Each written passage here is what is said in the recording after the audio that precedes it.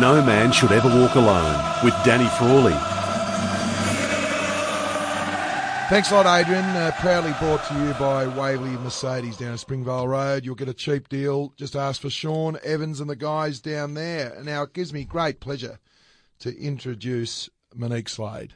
Hey, Danny, how are you? Going well. And a lot of men out there are probably thinking, what? I've got a beautiful young lady on, and what's she doing on a men's health show? No Man Should Ever Walk Alone. So before you hang up, guys, or get off the app, Monique's here to talk about a great story of her journey and, more importantly, how her partners can actually, and you guys out there, can actually pick up on someone that's going through some mental health issues or going through a bit of a tough time. So I think it's perfect timing leading into the end of our series to get Monique on. So just a little bit of a background about yourself, Monique. Yeah, absolutely. Thanks, Danny. I think you're right. I can hear a lot of guys probably sitting out there right now going, like What you said, the- yeah, why am what I the listening hell? to this? What could she be saying? This is that flip side piece, isn't it? This is around what can you see when your partner, your wife, your sister, sometimes even your best friend is going through something. And, it's not just in the men's space. This is around everyone experiences or can experience issues regarding their mental health and what to do and how to help look out for one another. And everyone knows my journey, and this segment tonight is all about your journey, but I've known you for a while now, not a long time. And am I allowed to say that I was an obsessed little girl down at Moorabbin back in the day? Is that the No, you're allowed to say posters that. of you on my wall, Oh, you and God. Trevor? Tony Lockett, the big fella. No, well, the first time I met you, I thought, my God, this girl is a go-getter. She gets the job done. She's going a million miles an hour. And I kept thinking, gee, I know someone very close to me like that and in a former life, and we've still got to work on it, but you are a go-getter, aren't you? I am. Yeah. And I always have been. I think part of my journey around starting to realise, that I had some issues was not being able to stop. And let's start on that, because I think Okay. a lot of people say it just happens overnight when you have a bit of a downer or you've got some mental health issues or you get depression or you've had a Yeah. nervous breakdown. They think there's always a tipping point. Yeah. But your background's quite an interesting one from a very young age. So tell us about that journey. So from a very young age, I have been, a bit different. I think strength of character for me came from the upbringing I had. I grew up out in Wanturna South. I'm the youngest of three. Now, Wanturna South back in the day, that was out in the sticks. It was. It's the middle of Melbourne now. It was no man's land, but a really tight community. And I think also too, back then, we had parents who, they weren't wealthy. They didn't have a lot of luxuries, but we had everything. We always had a family holiday. Dad always managed to get us away somewhere, and Mum. And they told us we could be anything. So there was this real go-getter attitude we were really brought up with from a young age. And I think we overcame so much in that journey. And then for me, I always thought outside the square, Danny. I'm the kind of girl, like you said, a go-getter, but somebody who wants to do things differently. For example, not many people know, they will know now. I sent myself to a private school when I was... So tell us about this. You had some inheritance money because your family, obviously, you just talked about your mum and dad did well, but they were surviving to survive. They were survivors. They Yeah. were week to But week, they were month to month. but which a lot of people do. Yeah. And there's a lot of people listening that are going through the similar scenario. But you had some inheritance money coming to you and your brothers and sisters, and you thought you'd do it a little bit differently. I did, and it was, that in itself is a story for a whole nother day, where that money came from Uncle Jack, who was a lodger at my grandmother's boarding house in the day. So let me tell you, that was another story from another time. Yeah. But he left the three of us some money, and I realised that there was a clause in it saying I could tap into it. So I did. I sent my parents and the executors of the estate asking to use that money for education. And the reason I did that was, even from a very young age, I realised that the best way to learn was to be around people who were doing what you wanted to do. It wasn't just going to the schools and the academia. It was actually surrounding yourself with certain people. So I did. So So where did you go? I went to Carey. So you've gone to, what was the high school? And all just, a great high school out in the sticks there somewhere. We'll leave that one. Yeah, leave that one. Yeah, that's right. Exactly right. But, so you go to Carey. I went to Carey, and I remember the Bit first daunting? day. No, I was excited, probably because I was very naive. What about your parents? Dad drove me there on the first day. Dad dropped me off in his old white Ford Falcon, and the story he told was that I got out of the car, all gusto, bag on my shoulder, big ponytail, smiled at him, walked off into the school, and he said he actually sat in the car and cried. And he got home pre-mobile phones and said to Mum, I don't know how she's going to go. And they sort of waited for me to come home, and I barreled in the front door, and I was like, I love it.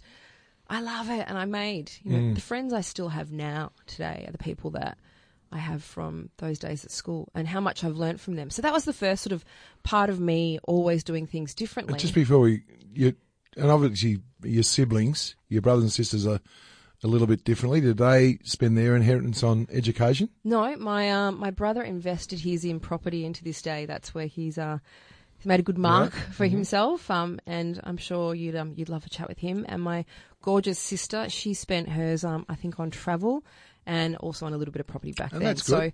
But we've got a bit of an age gap. So there's a running joke in our household that I'm potentially adopted because I'm the third child with the 8 years. So that was part of, I think I looked at it differently because they were already doing things. But for us, I took from that massive growth, and then come to the end of year 12, Dad got sick.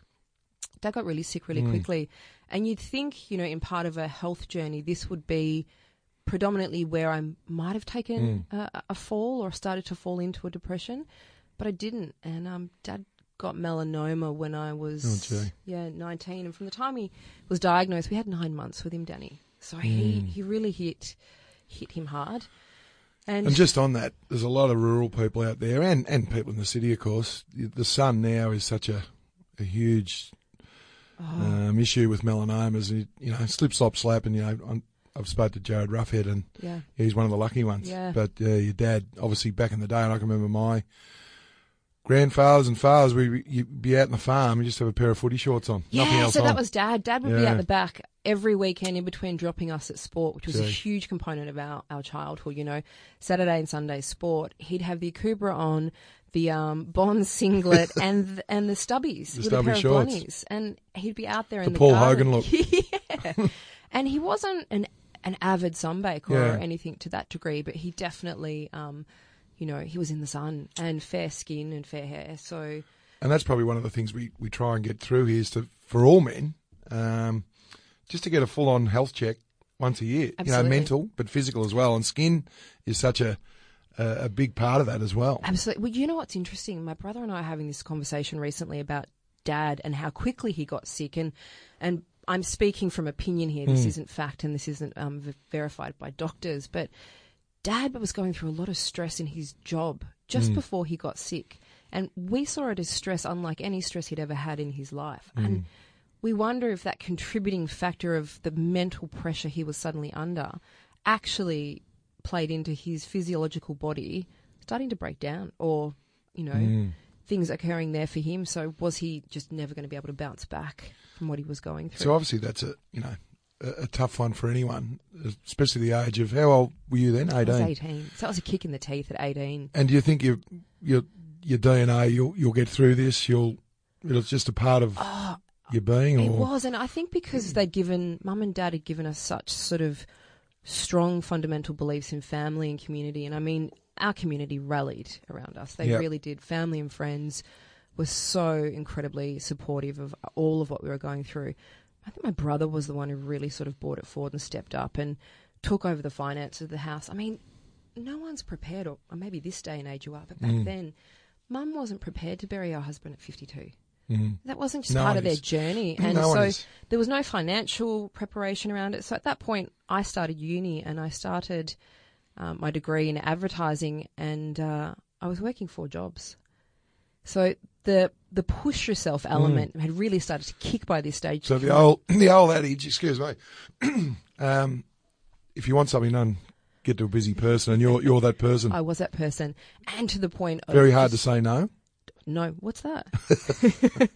You know, and that was a big thing. And especially when you're younger, though, I think that invincible feeling, you can do anything. Yep. So you just keep going, you push, and you keep going for the next thing. There's never really that living in the moment after a tragedy. It's like, what's next? What can I do? What do I need to achieve to, I guess, just keep pushing forward? So you're one of those persons on the treadmill. You're able to beautifully work on your laptop, answer your phone, still work out, and eat as well. That's me. Yeah. I like that you use the treadmill because I'd probably use the car these days. Yeah. I'm the mum who can discipline the children, you know, take the phone call, Yep. wipe someone's face, you know, probably shouldn't be holding the phone, and eat all at the same time. So you've worked a lot of jobs. You've got your uni degree. Got my degree. So what, 22?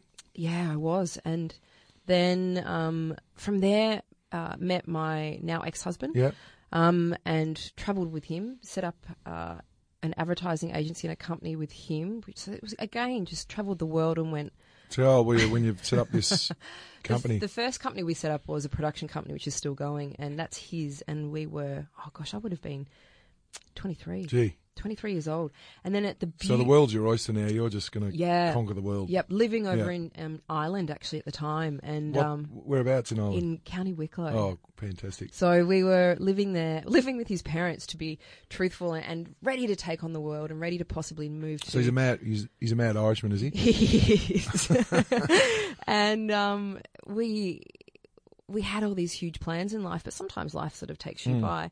And at this point, we were engaged, ready to get married, and then I fell pregnant. What age? That was the age of 24. Okay, and a lot of couples go through this. You think, we'll sort of work through it, and we'll get a lot of money under the roof. Yeah. We'll look after this. We'll go on holidays. Then all of a sudden, these things do happen. You know, we all know how they happen, but. Yep. So, and that was us. It was really, but for me too, having been so driven, I had worked over in. So the handbrake just comes on. Felt like it. And I'd worked with some pretty incredible people back in Australia before we moved to Ireland in advertising. So I'd met my first mentors there who really, you know, had a way that they could teach you to push yourself. So suddenly thinking, here we are going down this path. But best thing that ever happened to me. I think most people can say, you know, you have children, you don't know what you know until you go through it. And there's a bit of P&D after that? Not that one. So cruised there, came back to Australia. Okay. I think I cruised because I was in such a lost no man's land. 25 when I had Ishka. Overseas. I know, came back to Australia. So I had the panic attack Yep. and did the big, I don't want to be away from the family. Yep. We moved back home, moved to, you know, eastern suburbs, moved into Kew, and then sort of thought, right, what can we do now? And I was fine. I was just immersed in being a new mum. But also, I have to say, because I was so fast paced, I was bored. So I remember I used to host the dinner parties. So you get bored easily? Yeah. And dinner party, you'll just do the whole thing. Well, it was just like, let's host something for him and let's help with the business and let's do this. And I was still starting projects on the side. So even though I was at home, somehow I'd managed to organise a branding deal for this company, and we'd film that and we'd do this. So I was sort of still immersed in it. And then our second child came on board, and he was probably a bit of a struggle, I think, even during pregnancies. And I didn't realise until I look back at it now that all the little things you kind of overlook. Like there was a few problems here and there's a bit of a complication there, and his birth was quite traumatic. At this stage, I'd then gone out with a friend from uni and started an advertising agency in Melbourne. And we hit success really quickly. So it went from 0 to 100. It felt like overnight.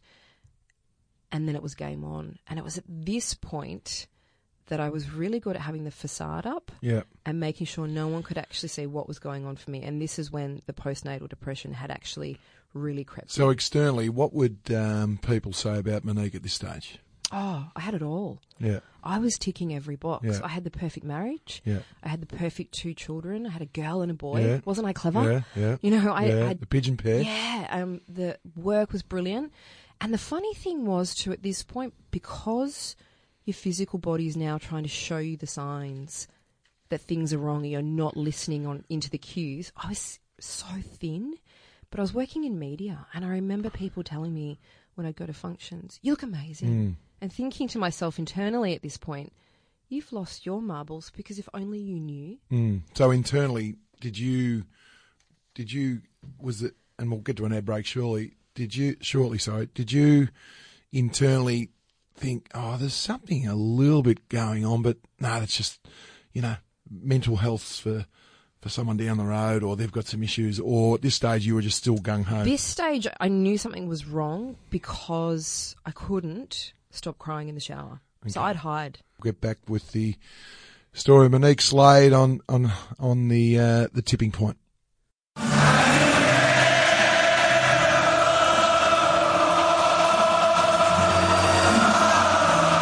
No Man Should Ever Walk Alone with Danny Frawley. Thanks, Adrian. Thanks to Waverley Mercedes. Get down there and see Shawnee Evans and the boys down at Springvale Road. Now, Monique, just before the ad break, we were talking about... Can I just say one other thing just about that quickly? Yes. My first car was a Merc, so definitely get down there. Ah, very good. Wow, I'll be getting you on this. See, you're in that PR advertising space. No, you know what? Because I wanted one, and I actually saved my backside off. Good girl. And my first car was an old 280... And they last a long time. That's the beauty about it. She did.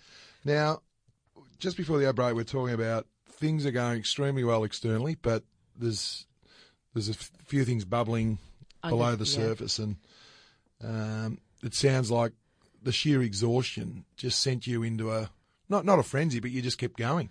You thought, I'll beat this. Yeah, it was internally beating the demon of a sign of weakness, I think, in my head, and that was only this monster I'd created that was my own monster to try and force success. So it was you're successful and everyone can see it, so pull it together. Sort of socks up, princess, toughen up a bit. Yeah. You've been through worse.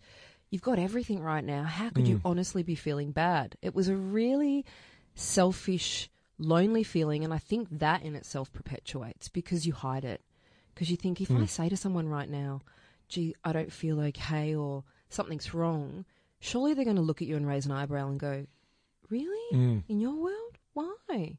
So it was a bit of a keep hiding. And as I kept hiding it, I think the signs back then became more and more clear to my ex-husband. So externally, things are going well, but internally, you're living, it's fair to say, a bit of a lie. Oh, the monologue internally is different to the facade. Yeah. You've got the game face on. The bigger the front, the bigger the back. Yeah, and I think, you'll wipe away the tears in the bathroom and put your makeup on and walk out the door.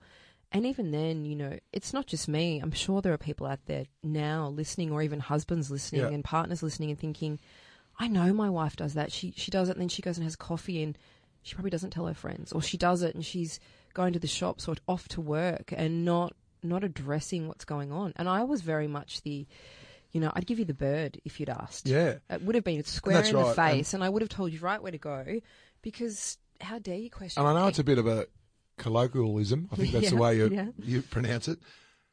The word toughen up princess is in the back of your mind, isn't it? And I know it's sort of like a term of endearment, but we've got to be very careful of that saying now, don't we? Yeah, and it's the same for guys. This whole, men should just sort of suck it up and don't be a wuss and, God, life's not that hard. It's the same for women. Got an issue, grab a tissue. Yeah, and I think women, both men and women today, in today's age, so much expectations around us. Women are now expected to run the corporate business and the house, and men are supposed to be able to go home and be sensitive after they've run the corporate business. And this is the sweet spot, I reckon, of the show is your partner was the one that picked up on it. He did. You knew, but he was the one to say, hey, come on, Monique. He did, and he pushed for us to go to the doctor. He was the one who said, he tried to support me through it, and we did. We made the appointment to go to the GP, and he came with me. And here's how I took that first approach. I strategized. I had my literally my game face and play on. I was ready for the questions and was going to go in and basically start to negotiate my way through this process with the GP.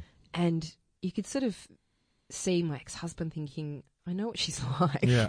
And I know what she's going to say and do. So at this point, this was probably one of the toughest points I'd have to say in my life, because this is when the GP said, Monique, you're suffering from depression from what I can see. I want you to go and see someone. And I also think it would be really helpful to get you on some medication. And with that, were you sort of looking at me with a bit of a churlish grin to say, or What's wrong with you, mate? Yeah. Well, and because I had already categorised depression for all those people you put in a box to the Yeah. left of the room.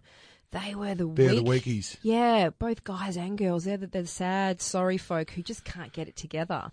I wasn't. Yeah. How could I suffer from That's depression? right. I was a tough kid Mm. who'd gone through so much already.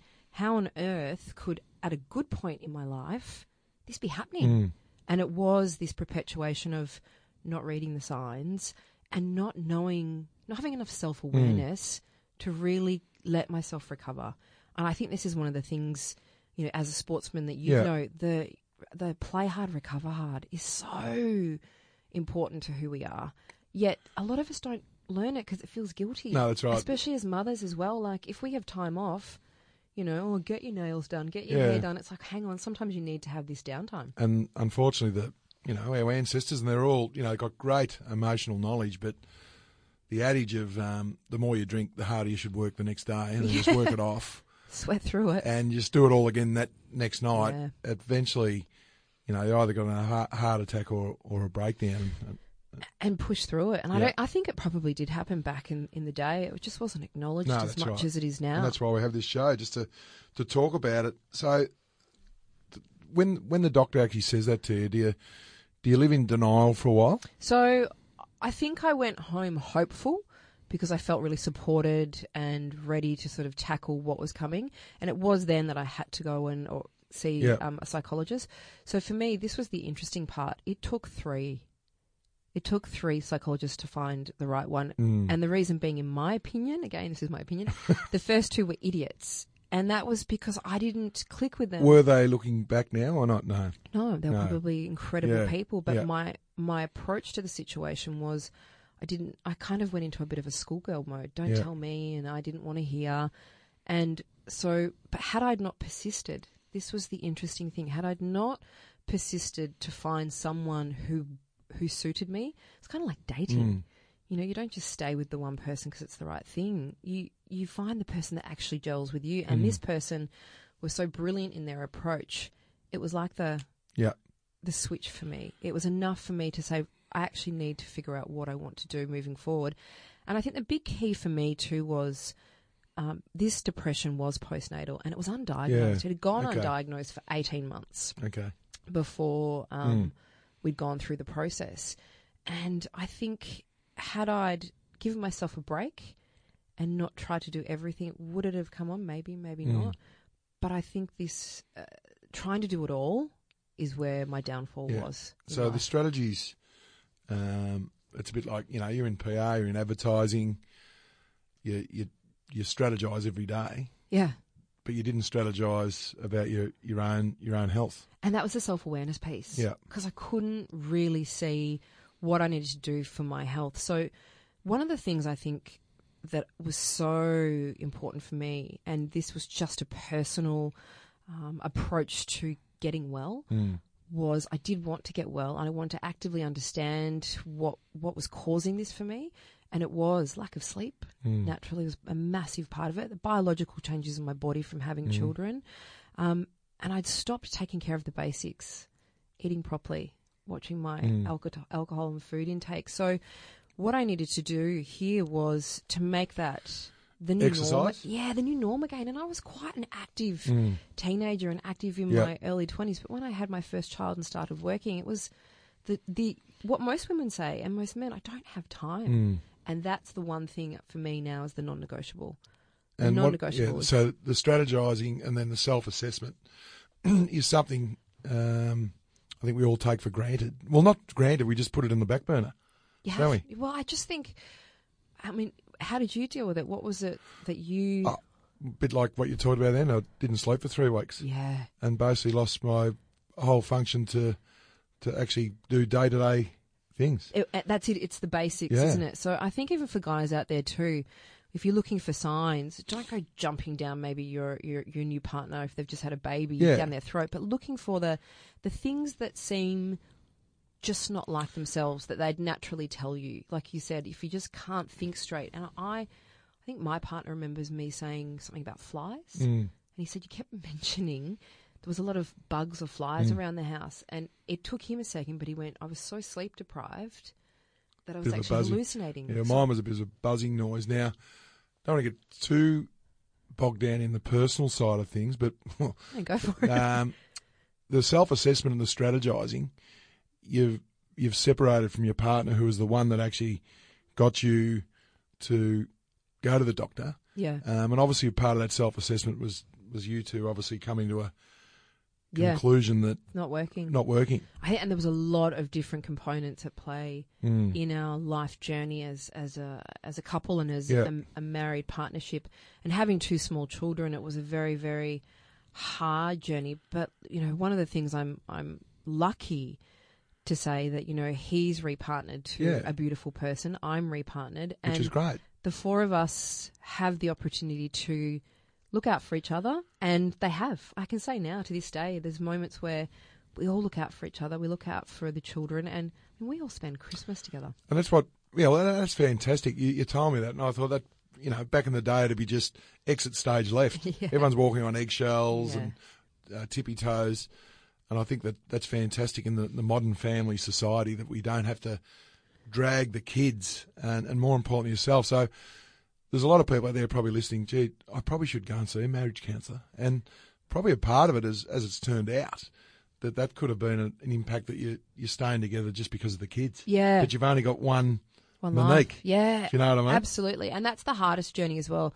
What's right for you will and can upset a lot of other people on your own journey. Yeah. But you've got to stay true to who you are and what you're doing. But in that, this is the big learning lesson I think I have, and I'm still going through it. I'm sure if you interviewed my ex, he'd say the same thing. You've got to lose your ego when it comes to a separation and helping other people. I know today if I relapsed or went down that path, that there'd be support there. I mean, I've got a very supportive partner now who's incredible and always on Puts the ball. a handbrake on you now and again. Yeah, he's great. I think he reads me better than anyone I think ever has. How many sets of brake pads do you go through?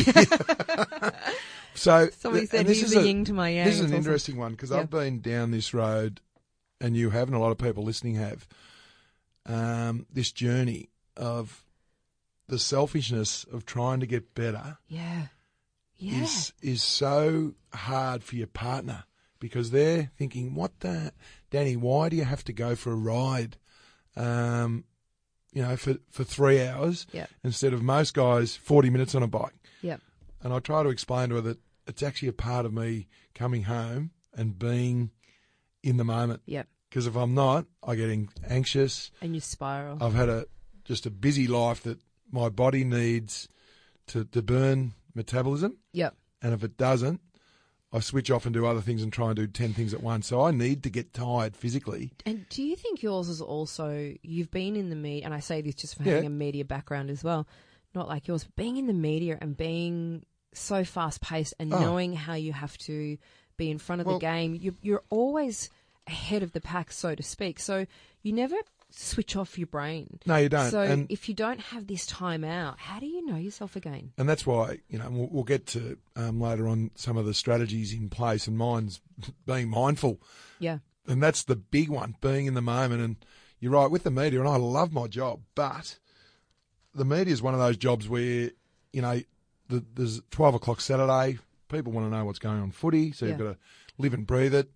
And then when the games start, you just can't go to the producer, you know what, I'm feeling a bit tired today. I don't want to talk too much. I don't really want to have a look at the tactics of both coaches, and, I'm really just going to sit here and just say nothing. So from 12 to 6, you're on, and your adrenal levels are up, and that's the thing that I had to focus on, that's the time to be on, but then that's the green light, and there's got to be an amber light, and there's got to be a stop. Yeah. Because if you don't stop and you're on the green all the time, your body's either going to fall down physically or fall down mentally. And that's what happened to me, and that's obviously what's happened to you. And I think that those self-assessments now are, and that's where it's hard when people say, God, this guy, this person's got a few mental health issues. God, they're selfish because they're going to yoga every morning, but they've got to, when they're going through the process of trying to work out what works for them, you've just got to treat them with the utmost respect. And isn't it interesting, though, in this day and age where we're so fast-paced, all of us, and so switched on to anyone at any moment, at any time can be reached, is that actually just the difference in society from way back in the day? Yeah. That there was no such thing as being in the moment because you were in moments that were uninterrupted. Whereas now, the world is so fast that if you take these, as you show me your phone and the list of calls you've just missed, but, you know, you don't have this self-reflection time and you don't have time to rebuild your energy. And, I mean, I'll talk to you about that, I think, if you've got to go to a break. But the guys I work with at the moment, they're incredible, and their whole ethos is around watching and building your energy. Well, my wife and my 3 daughters, that's why I've got all the grey hairs and flat broke. She's very good, Anita, at dinner. And look, our eldest daughter lives with her boyfriend now. When we have dinner, we put the phones in the drawer. Yeah, that's a good one. And I laugh now, and I shouldn't laugh. I see families go to restaurants and they're all on their phone. Sad, isn't it? What is that about? Yeah. It's addiction. And we've got a lot of work Danny. to do. No, we've got a lot of work to do. And I love people walking their dog with earphones on.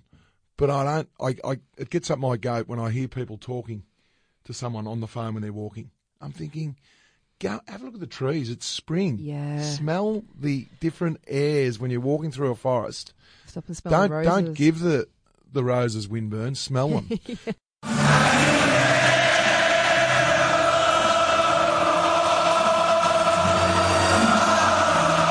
No Man Should Ever Walk Alone with Danny Frawley.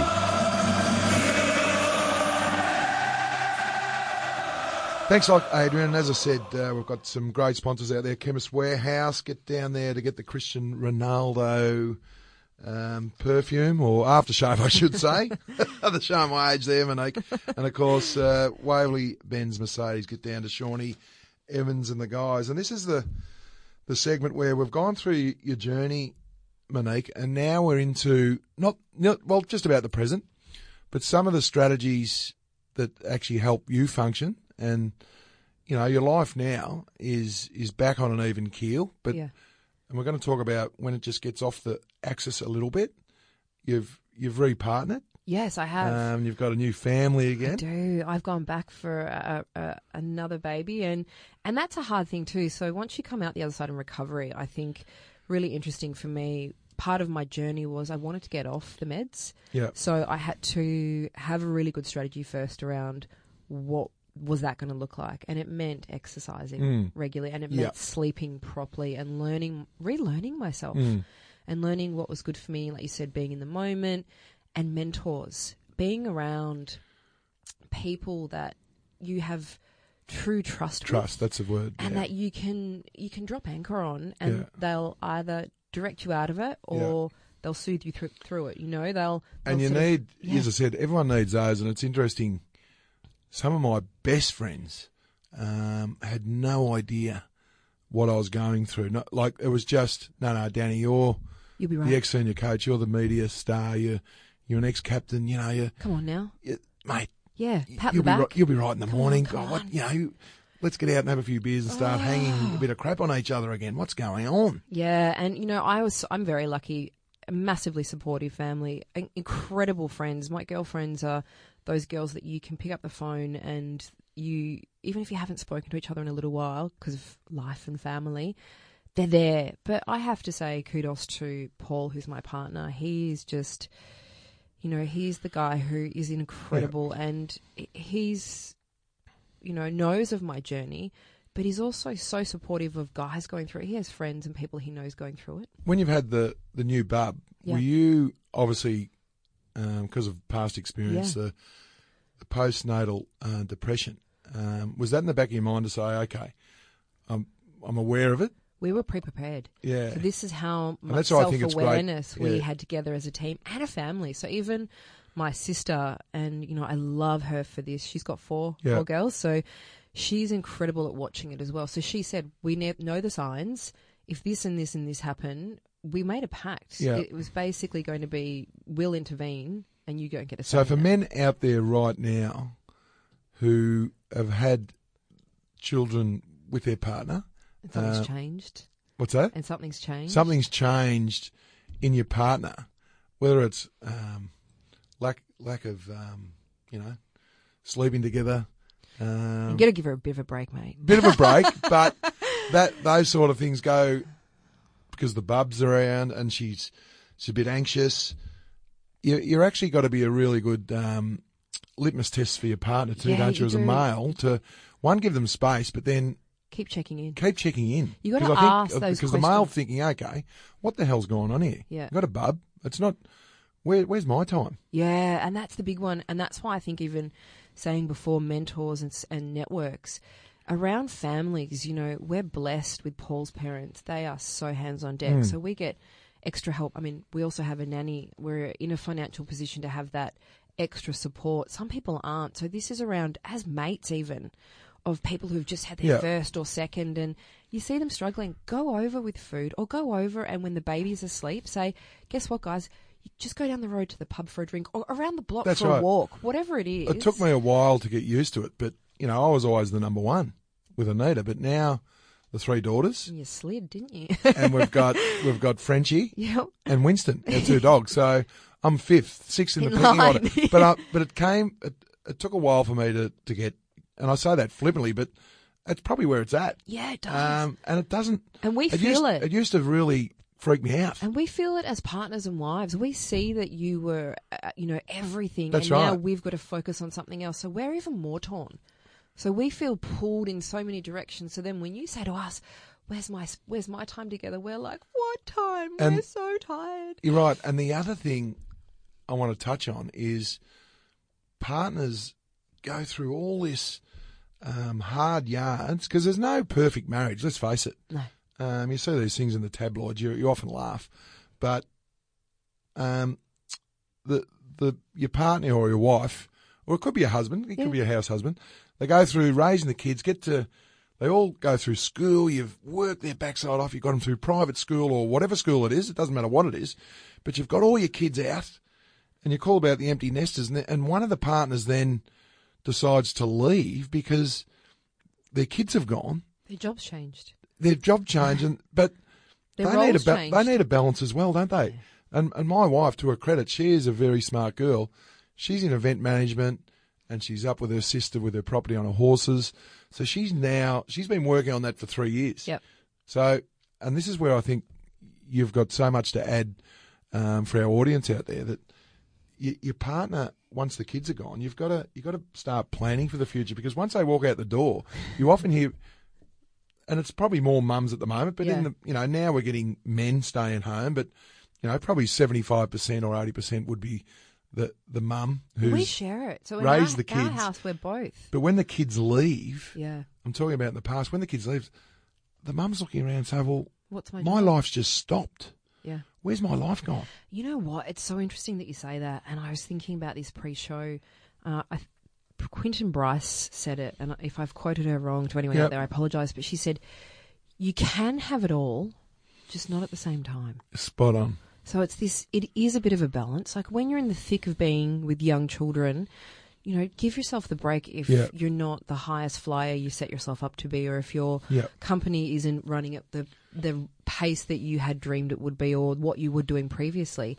It's about, like you said, being in the moment with what you've got, because things will change again. You'll look back and think, gosh, I got through that, or gosh, this is where I'm at now. And for partners out there as well, don't beat yourself up if sometimes, you don't want to come home to the screaming children and you don't want to walk in the door and help because you've had a day at work and you think, really?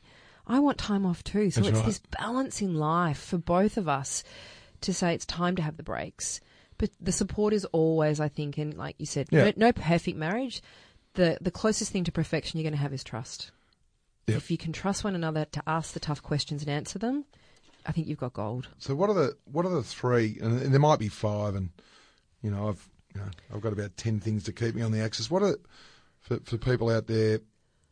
What are the three things to keep you in a good, healthy mental health state of mind?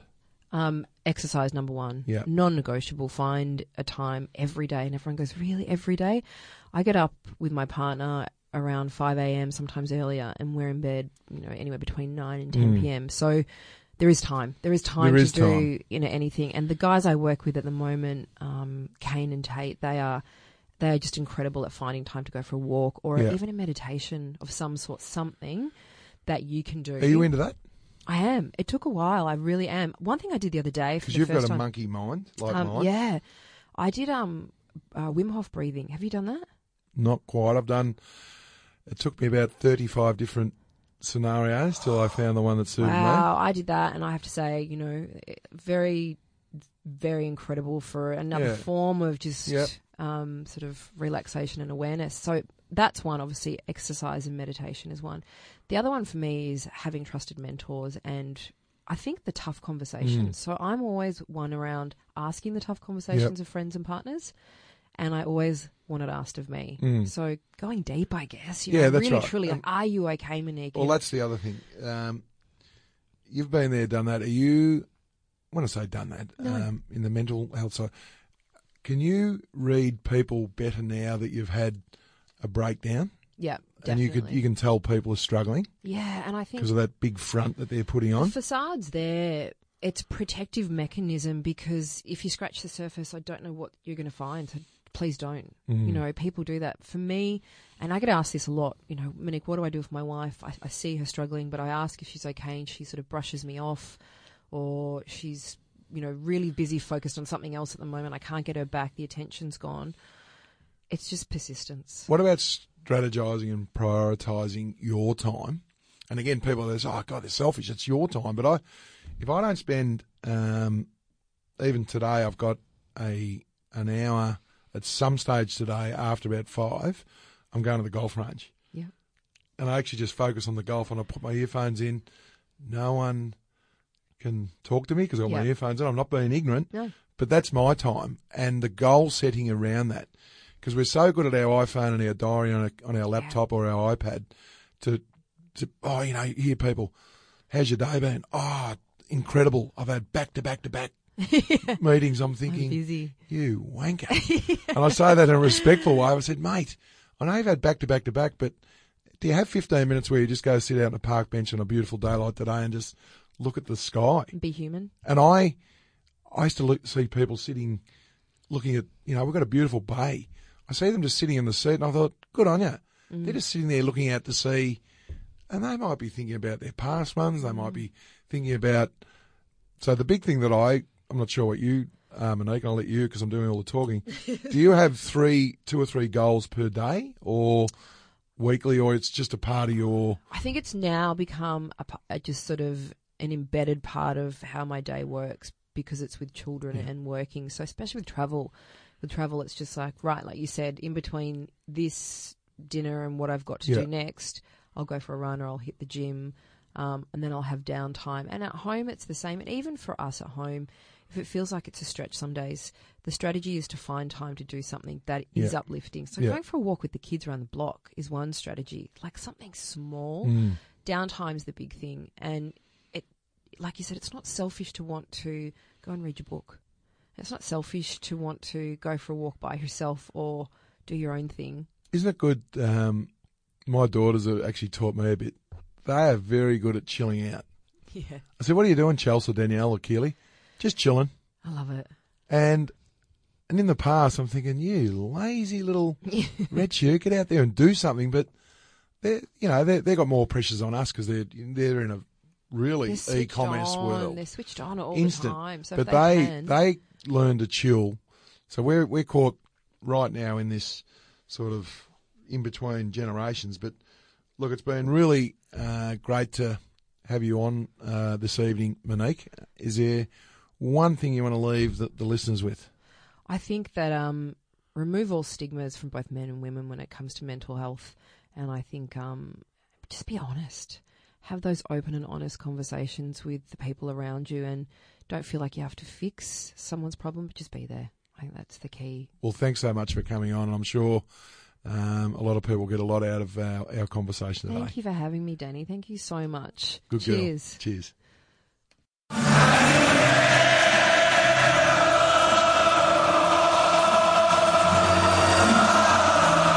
No Man Should Ever Walk Alone with Danny Frawley.